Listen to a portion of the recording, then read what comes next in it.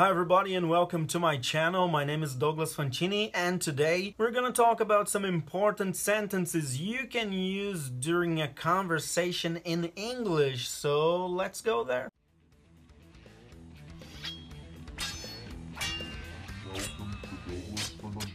The first sentence is, what's your name? And of course, you're gonna use this sentence when you want to know the name of the person you're talking to. Your answer can, for example, be just, my name is Douglas. Second sentence is, what's your nationality? And you're gonna use this when you want to know where did this person come from. Question number 3. How old are you? You can answer with your age. I'm, for example, 36 years old. Question number 4. What is your last name? In my case, my last name is Silva. Question number 5. What is your favorite color? Okay, I can say my favorite color is blue or black.